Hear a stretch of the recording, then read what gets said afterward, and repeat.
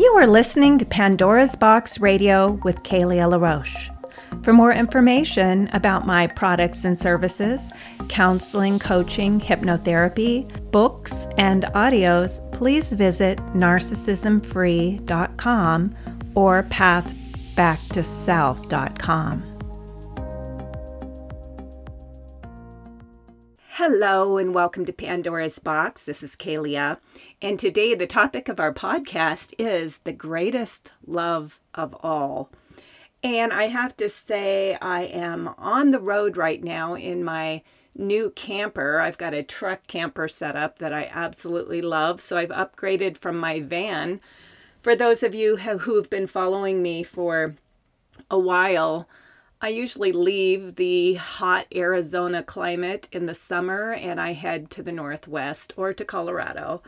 Today, I am in a beautiful place in Sun Valley, Idaho, and I'm out in a beautiful valley recording this podcast. The views are amazing. And this is such a beautiful journey of self-love when we travel alone and we allow ourselves to be guided by that place within that says, yes, go here or stop here, or, just really being free to take that journey.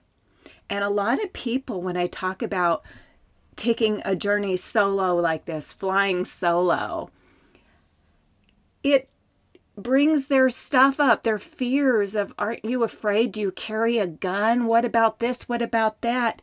And when we're fully anchored in that self-loving place, we know we're going to be okay because we're connected with something greater than ourselves.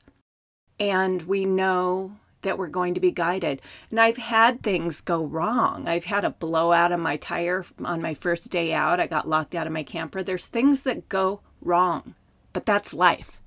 It's not that when we get it all together, things aren't going to go wrong.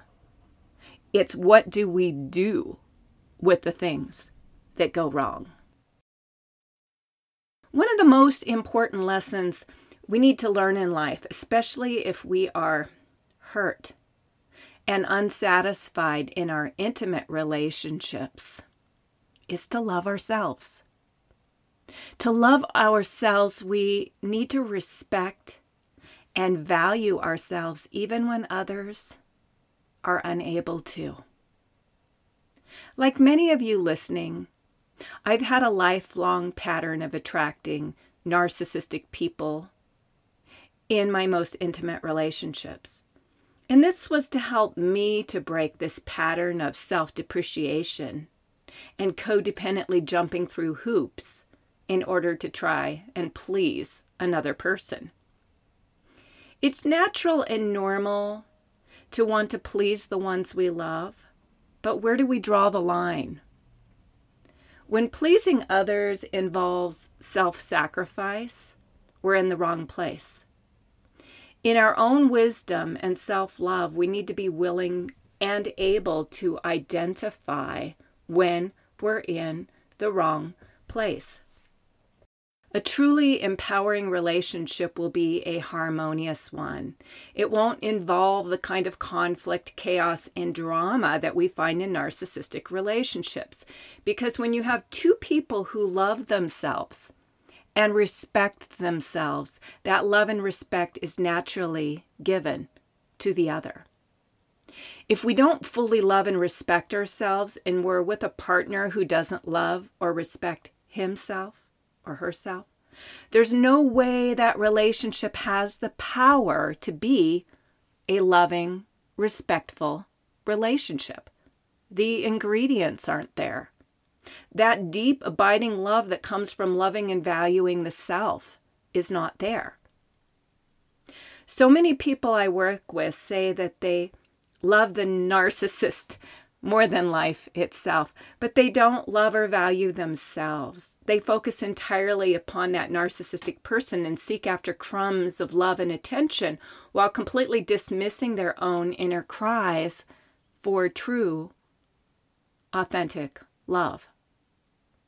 We can't go on a search for that true, authentic love we long for out there in the world.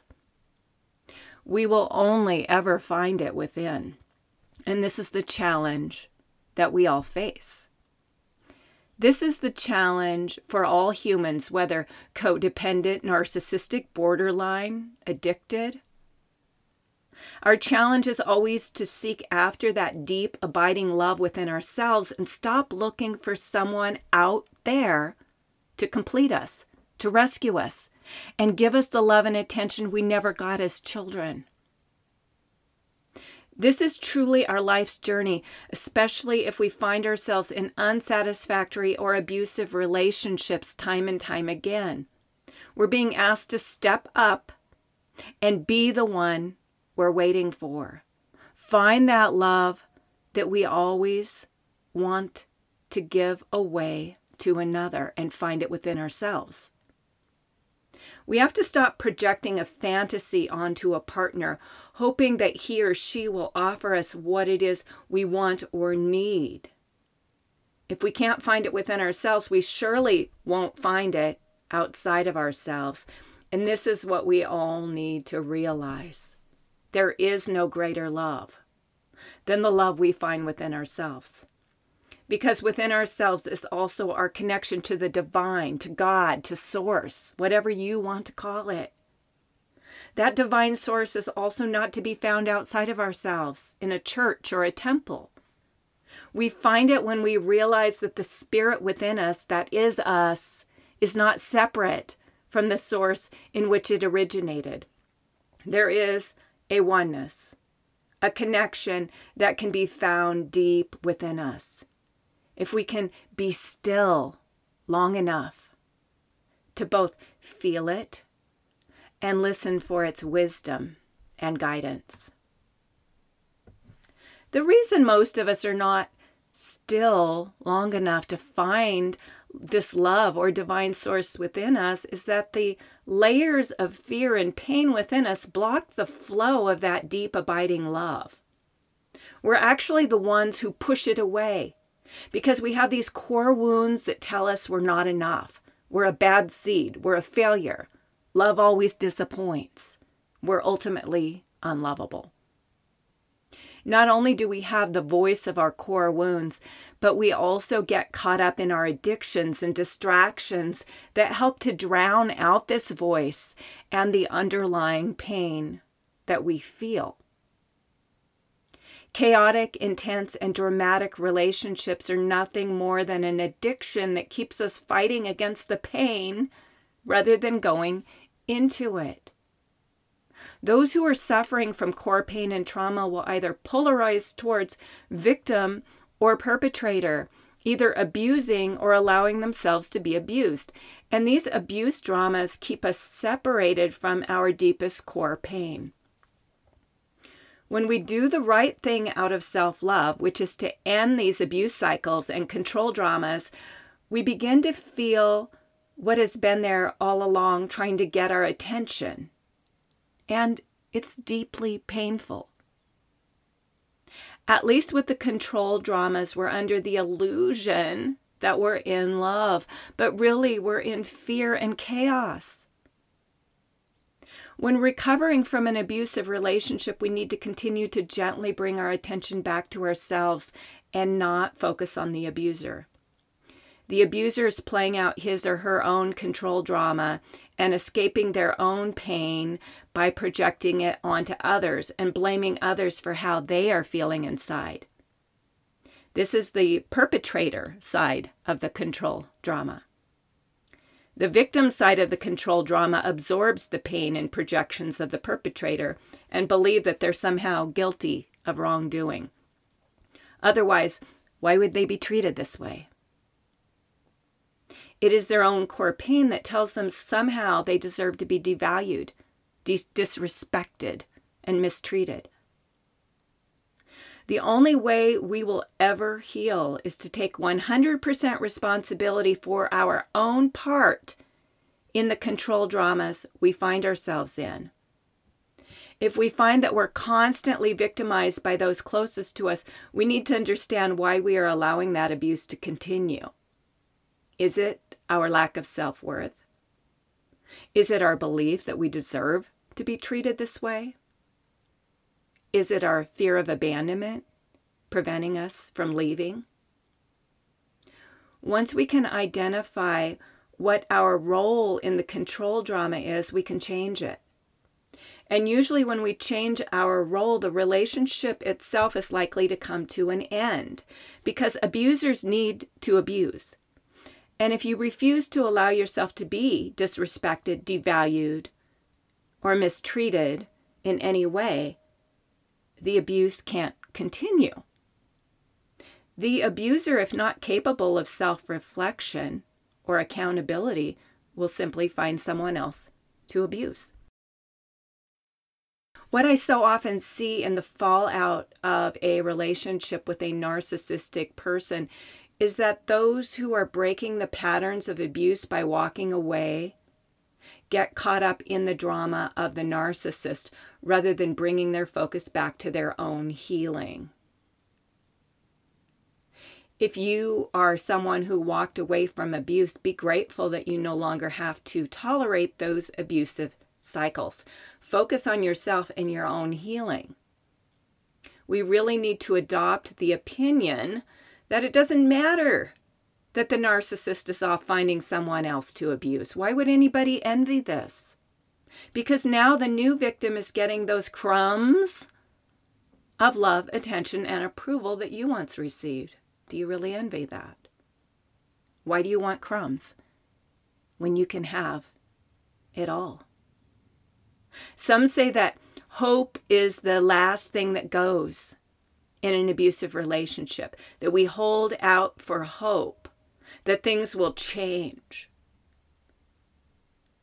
But who we are really hoping will change is the abuser.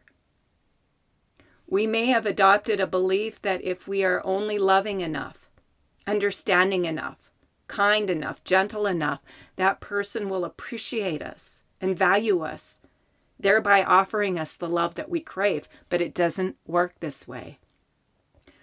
We need to be willing to give up hope that the other will ever change and find that hope for ourselves that we will change. We will change when we stop allowing others to mistreat us. We will change when we stop hurting ourselves by putting ourselves in harm's way. We change when we learn to see what is rather than what we want it to be. It's our own change that we need to seek after, not the change of the other. That is his or her business. And if that person never changes, that's his or her journey to continue the repeating cycle with the same person or with another. But it's no longer our journey because we've learned to say no to abuse. Our journey is to liberate ourselves from our own worn out patterns. We learn to see what is there instead of what we wish was there. We learn to see the reality instead of the fantasy. We learn to see our own tendency to project a fantasy onto a relationship that doesn't have the emotional maturity to offer us anything real. It's often the death of the fantasy that hurts more than the actual death of a relationship, because that relationship is often kept alive by fantasy.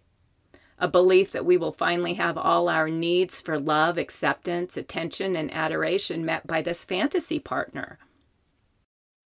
We need to continue to remind ourselves that what we seek is truly within us. When we can find that love within ourselves, we stop the search for the one who will finally give us what we've been lacking. Our wholeness comes not only in learning to love ourselves, but embracing our emotions, both light and dark.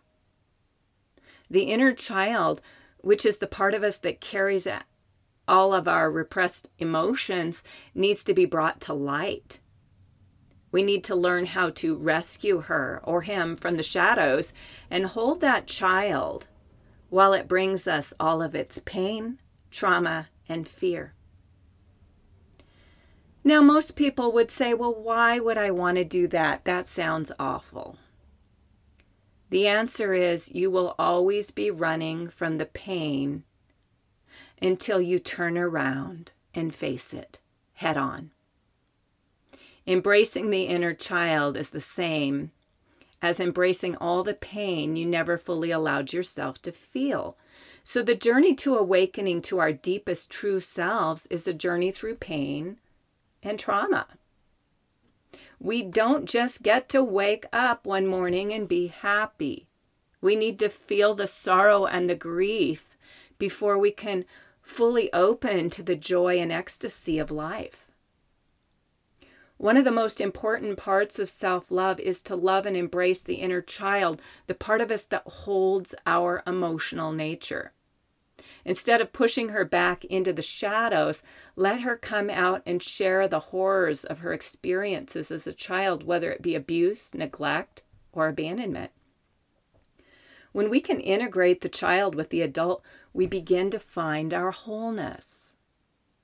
As we integrate all the dark feeling emotions that we've been running from, we no longer have to run, and we can find peace in just being with what is there, whatever it is. It is in welcoming and integrating our deepest pain that we find our wholeness. We don't find it out there in another person's promises of love. We find it in here, in our promise and commitment to self-love. When we become truly whole within ourselves by welcoming all of who we are, we will naturally migrate to and attract other whole people. We'll no longer be half a person looking for another half a person to complete us. Life is meant to be shared. We don't have to go it alone, although sometimes going it alone is important. Taking that solo journey is the journey to truly know ourselves, love ourselves, and embrace ourselves exactly as we are. We get to know our darkness and our light and love it all. We develop that amazing relationship with our inner selves, all aspects of us. And once we've fully embraced all of who we are, we can build our community with people who truly love, respect, and care about us. In narcissistic society, we try to extract love where it is not. We try to get approval from those who can't see you, let alone approve of you. We try to get positive attention from those who can only attend to their own wants, needs, and desires. We try and be seen by those who project their darkness upon us. We seek to be valued by those who devalue us. This game has to stop, and we are the ones to stop it. The game of trying to get our needs met from those who are incapable of meeting them has to stop. We have to stop dancing with people who consistently step on our toes. For a time, we need to learn to dance alone. And this dance may involve dancing with the shadow, dancing with the inner child, dancing with our pain, our fear, and our feelings of insecurity. But in the end, that dance can become an ecstatic dance as we unleash the full spectrum of our emotions, allowing the joy to move in and fill the places the sadness once occupied. When you find your wholeness, you no longer feel a need to seek after a partner because you have self-partnered and have learned to love the dance of the self with the divine.